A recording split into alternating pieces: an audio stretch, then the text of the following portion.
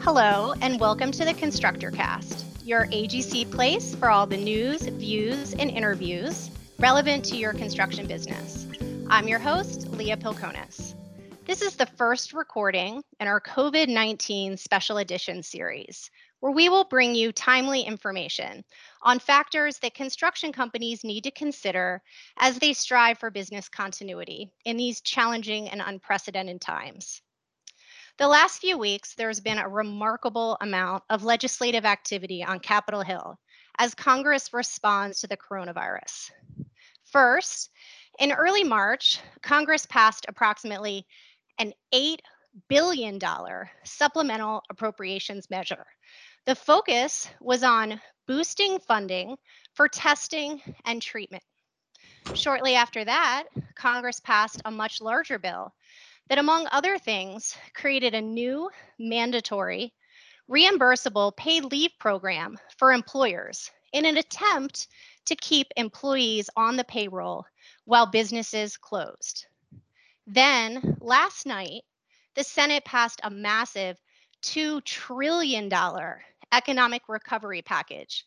It provides significant tax relief to businesses, a huge infusion of money into the lending system, plus another supplemental appropriation for numerous federal programs. Senate staff has announced self-quarantining and staying out of session until late April, but already there's talk of working on a phase 4 upon return. So with us today are three of AGC's lobbyists who have been working day, night, and weekends with Congress on AGC member priorities throughout the legislative process. So they're here today with us to provide an overview of what Congress has produced and what could be coming around the corner. So I want to welcome all of them, and I'm going to invite them to say hello and tell you a little bit about who they are. So Matt, let's start with you. Hi, my name is Matthew Turkstra, and I'm the AGC's Director of Tax, Fiscal Affairs, and Accounting. Awesome. Thanks, Matt. Jim, how about you? Sure, thanks. Jim Young with AGC of America and the Senior Director of Congressional Relations, and cover a lot of labor and employment issues. Thank you, Jim. Murphy, your turn. Hi, I'm Murphy Barrett. I'm the Vice President for Congressional Relations for Infrastructure Advancement. Thanks, Murphy.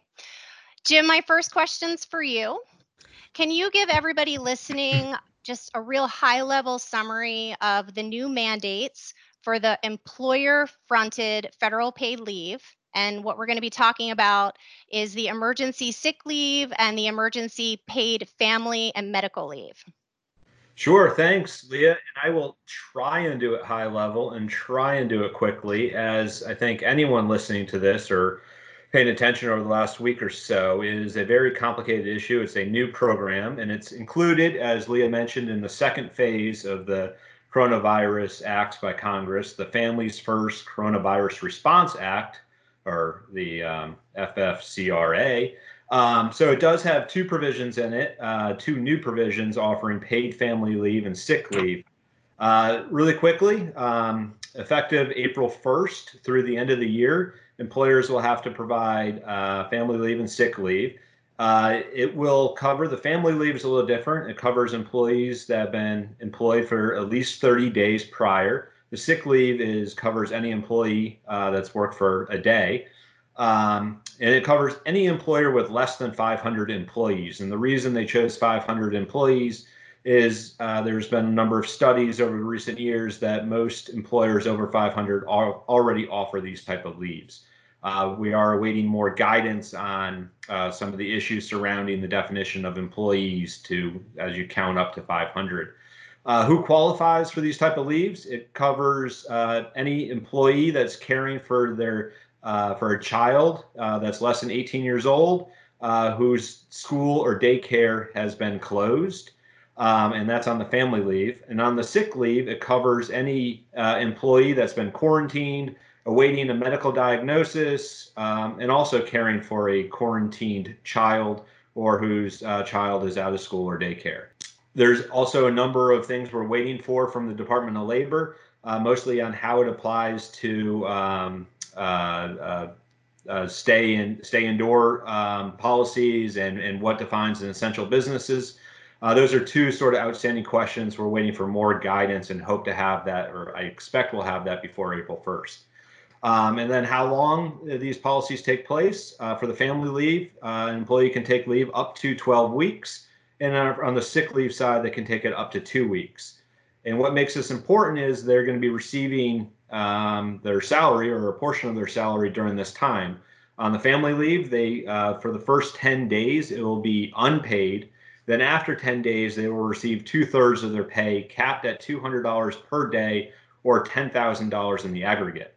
On the sick leave, they receive their pay at capped at $511 per day or $5,110 in the aggregate. This is, and they also on the sick leave can receive some pay for caregivers that aligns itself with the family leave. So it's sort of complicated there, Leah. I don't know. Hopefully that made a little sense, dividing the family leave and sick leave together. And then Matt's going to talk a little bit, I hope, in a minute on how the employers can receive tax credits for employees taking the family leave and for employees taking the sick leave. And before he does that, I just want to hit on two exemptions in the law. Again, we're still waiting for more guidance from the Department of Labor. They issued some yesterday. They issued some about 20 minutes before we started taping this this podcast, I think we're calling it. They just did about 20 minutes ago, so we haven't had a lot of time to look over that. But there are provisions in there that smaller employers, so you have the 500 employee threshold, and then employers under 50 employees can petition to the Secretary of Labor to be exempted from that. And then there's some other provisions buried in there. But I will point everyone to the AGC of America website, where we have a tremendous amount of materials and resources on this. And then just this week, on Monday and Tuesday of this week, we held two 90-minute podcasts with some great labor attorneys that got into the weeds on the tax credits and the leave mandates and everything else. And there's recordings of that on the AGC website. I think was going to hit on the tax issues. Yeah, but first, Jim, just to clarify, so the deadline is April 1st. Yes. Right. Okay. And you mentioned the guidance. So there's some that came out earlier this week, more that just came out recently. The things that we recorded this week, webinars, right? 2 webinars as part of our 8-part AGC COVID-19 webinar series. Yeah, the information on the website is tremendous. You did such a great job putting that together. I think everything you covered is reviewed in a chart that's a nice kind of at a glance summary. So thank you so much for explaining that. Matt, why don't you pick it up from there and talk about the tax credits that are associated with the paid leave program that Jim mentioned? Thanks, Leah. So as Jim mentioned, this is quite a new and rather hefty mandate on employers to pay for all of this leave at a time when construction employers are perhaps either slowing down or in some cases stopped altogether due to shelter-in-place orders or the like. So they did provide a mechanism to reimburse employers for this new mandate, and it's in the form of a refundable tax credit that is reimbursed through the employer share of Social Security taxes that they pay into every quarter. So if folks see a line item on their paycheck for FICA, this is the FICA portion. On the employer side, a 6.2% tax on wages. And we did express some concerns throughout the process that the reimbursement wouldn't necessarily be quick enough to try to get the money back into the employer's hands to reimburse them for all this money that's going out the door. But it's a problem that Treasury is acutely aware of, and they are trying everything that they can to get the money as quickly as possible into the hands of the employers. And that includes a slight change that was made in the legislation that passed last night that you mentioned, the so-called Phase 3 legislation that would allow the Secretary to actually advance money into an escrow account for the employer that in advance of them anticipating that they would have to pay for this leave. So all told, it's probably going to be a little clunky, and we're a little concerned about how it gets implemented. But know that eventually you will get reimbursed. We just hope that it doesn't too severely impact employers' cash flow. Thanks, Matt. Murphy, I have a question for you. What sort of federal funding has Congress provided in the package last night to combat the immediate impacts of the COVID outbreak on nation's infrastructure? Well, thanks, Leah, for that question. So last night, as everybody mentioned, Phase 3 passed the United States Senate. The U.S. House is expected to vote on it on Friday. The Phase 3 legislation did not provide huge amounts of federal funding to improve the nation's infrastructure. Instead, it really was focused on addressing the immediate, most pressing impacts of the COVID-19 outbreak on the infrastructure and the transportation system in general. So what it did was it provided federal agencies with additional funding for their operations and administrative expenses, and also is trying to assist certain transportation partners, airlines, airports, public transit agencies with additional funding to either support their operations and in some cases mitigate the impacts of any lost revenue. Specifically, the U.S. Department of Transportation received approximately $6 million in additional federal funding to help with certain modal administration's operations and administrative expenses. The airline industry has received both $32 billion in direct grants for air carriers and other related businesses. And there is also loans and loan guarantees for a broadly defined aviation industry, which includes both the passenger and cargo airlines and other businesses that are essential to our national security. The other sorts of transportation partners that received some additional federal funding in this legislation include the airports. They received approximately $10 billion that will be provided through the existing airport improvement program so that they can maintain operations. And public transit agencies are going to receive $25 billion to fund operating expenses and address any lost revenue from decreased public use of those systems. Congress also provided Amtrak, our passenger rail system, with about $1 billion. Some of the other more notable provisions in the legislation include a long-standing priority of AGCs, which is to ensure that the Harbor Maintenance Trust Fund's revenue that comes in on an annual basis is fully spent each year for its intended purpose, which is the maintenance of the nation's ports and harbors. Okay. Thanks for that great summary, Murphy. So, and before we get too far down the road, so that's in the Phase 3 Senate bill that right before midnight last night passed. And just to close the loop on that, so what are the next steps with that bill? So we expect the House to take up that legislation on Friday. The House actually went into recess a while ago, and so the House wanted to give members of Congress the option of having 24 hours before they consider that legislation. So that's why we're expecting the vote on Friday, and hopefully it'll pass under unanimous consent. But an individual member of Congress on the House side could stand up and request a recorded vote. So stay tuned on the House activity. Okay. All right. So busy next 24 hours. Matt, let's talk about a little bit more about what's in that Phase 3.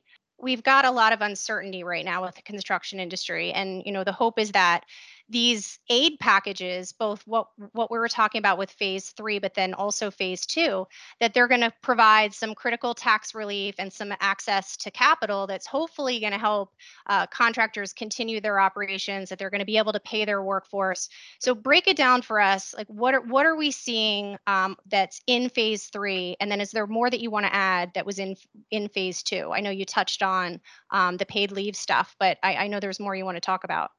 I'll focus primarily, Leah, on phase three, the tax relief and the lending provisions that were in that. They were really quite large and immense in scale. The tax relief really was focused, if you were to look at it from a 30,000-foot level, on providing employers with additional cash flow, or at least mitigating any cash flow challenges that they have, as well as providing them with additional liquidity through some other measures, which I'll touch on in a second. The most significant, provision that they passed was a delay in the payment of employer payroll taxes. Again, you heard me refer to that earlier about the refund mechanism through the refundable tax credit. But the legislation that passed last night also included a delay in how long employers are liable for paying that. Normally, those payments are due quarterly. And this allows you to defer payments of them through the end of the year and then pay them back subsequently over the next 2 years. So that's a fairly significant benefit to employers, I think, in at least not having that. It's one tax that they won't have to pay immediately in this environment. The second provision was something that AGC strongly advocated for, which is the inclusion of something called a net operating loss carryback. And that allows employers to basically go back and amend their previous year's returns, in this case, in the legislation that passed, up to 5 years ago, and any tax liability that they had in any of those previous year's return, if they have a loss this year, which we expect many of our members will have, they can go back and amend those returns and basically count their loss against the gains from previous years. It's a good and effective way for businesses to get money into the business by using this mechanism. There were also some smaller bore but also important things that were related to provisions that passed in the Tax Cuts and Jobs Act in 2017. One provision would basically penalize employers who take out debt and the interest payments on that debt. Obviously we expect people will have a higher ratio of debt to revenue as we go through this period. And so that was temporarily relieved a little bit. There was also another provision that again dealt with net operating losses and how pass-through businesses are able to carry those losses forward. And then something that was a little unrelated to cash flow, but also something that AGC has strongly advocated for, was a fix that was a technical glitch in the Tax Cuts and Jobs Act called the Qualified Improvement Property Depreciation Schedule glitch, or it's sometimes called the retail glitch. And that basically unintentionally raised the cost of doing construction projects on things like commercial property, restaurants, and retailers, so that you could write off the cost of those projects in 1 year, versus what they unintentionally did was to string that out over 39 years. So hopefully going forward, you'll have property owners be able to go back and amend prior year returns to get some additional cash into their businesses, but also stimulate construction in that sector going forward. There were also a number of lending provisions in there that I think will be equally important. They appropriated $350 billion to the Small Business Administration to administer a number of small business loans. Generally, this applies to employers that are 500 employees or less, but you could qualify under a different revenue test using the SBA definitions for businesses, which is broken down by NAICS codes. That's capped at $10 million or 2.5 times payroll. And basically, if you're an employer and you acquire this loan and you meet the criteria, which is that you have to use it for payroll, rent, utilities, mortgage interest, that loan will be forgiven. So it's a loan that basically turns into a grant, and we are very hopeful that this could be of significant benefit in these troubling times. There's a much larger $454 billion economic stabilization fund that's also being set up with the Treasury Department working in conjunction with the Federal Reserve that will be used to provide loans and loan guarantees through the commercial banking sector to critical industries, and that we are hopeful will be utilized for larger members. There's not a cap on the size of the businesses that can access those loans. However, those are loans that will not be forgiven.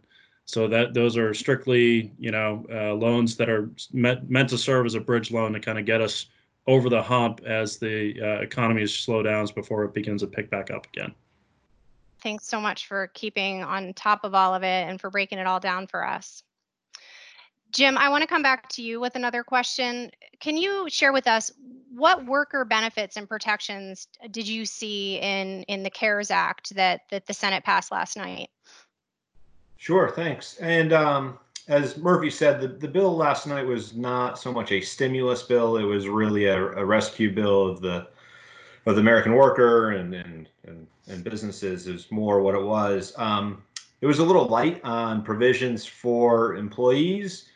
We were pushing a number of healthcare provisions and other retirement provisions, and the bill didn't really touch on many of those. It was really heavy on unemployment insurance, extending unemployment insurance to self-employed or independent contractors, which is sort of a deviation from any sort of federal policy in the past.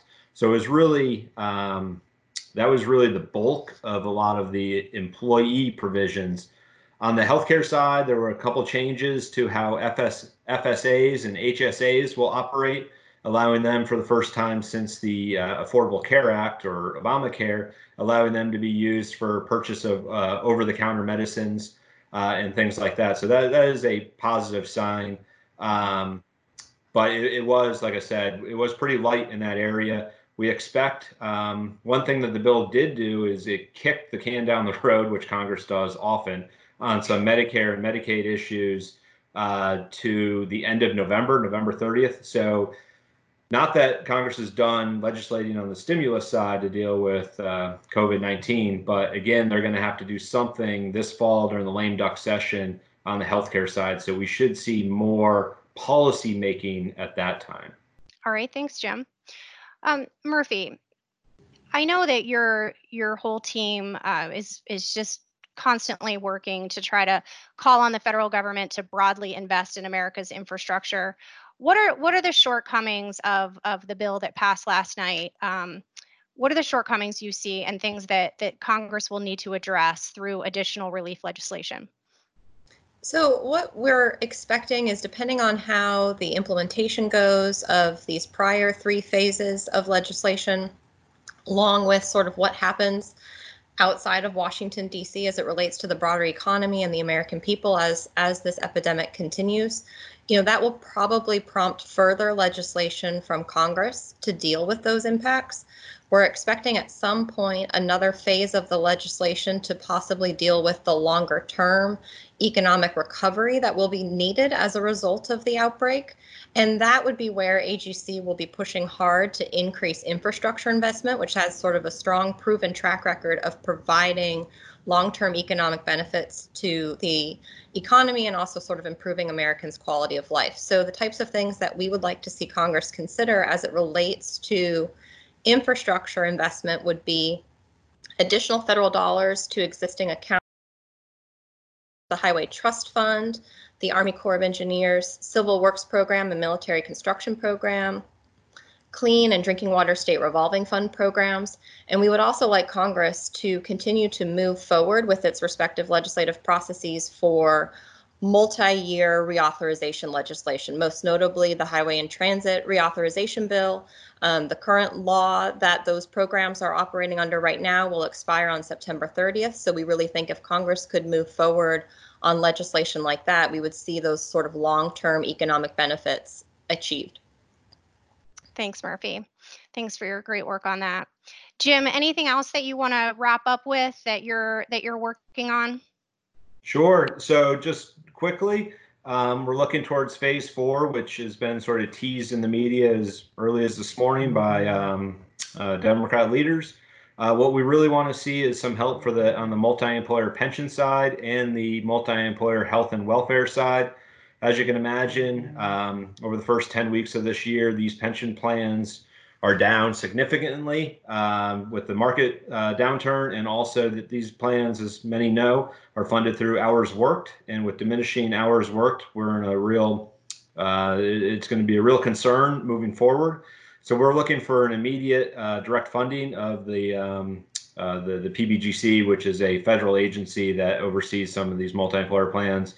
Looking for direct funding there. Looking for the plans to be able to actuarial smooth these plans. That would really help out what were healthy plans only a couple weeks ago. And a longstanding AGC priority is adoption or authorization of a new plan design or composite plans is really what we're looking for. We hope to see some of that in the next bill as we not just have the stimulus effect of more infrastructure, but at that point, we're going to see these plans have we're going to be able to see the impact of the plans on the market returns and the diminished hours. And the same goes for the healthcare side. We were really disappointed there was nothing in this package to address the multi-employer health side. We're looking for some COBRA premium assistance provisions and funding. Some of those were in bills in the Great Recession in 2009, 2010. We were hoping to see that again. That fell out very late in the process. So again, those are really provisions that will help signatory contractors out there. Well, thank you all for your tremendous work and dedication and all the time and effort that you continue to put in. The whole entire AGC staff has been working very hard for the membership, and you're all just incredible in what you do. Sorry for any of the little technical or sound glitches you might have heard. As you can imagine, we're all calling in from different locations, but want to thank you all for listening. This has been a special episode of the AGC Constructor Cast. Please subscribe to Constructor Cast from your podcast app, or you can stream all available episodes right from your computer at www.agc.org/constructorcast. Stay safe, everyone. Stay healthy. And thank you all for listening to us to stay informed.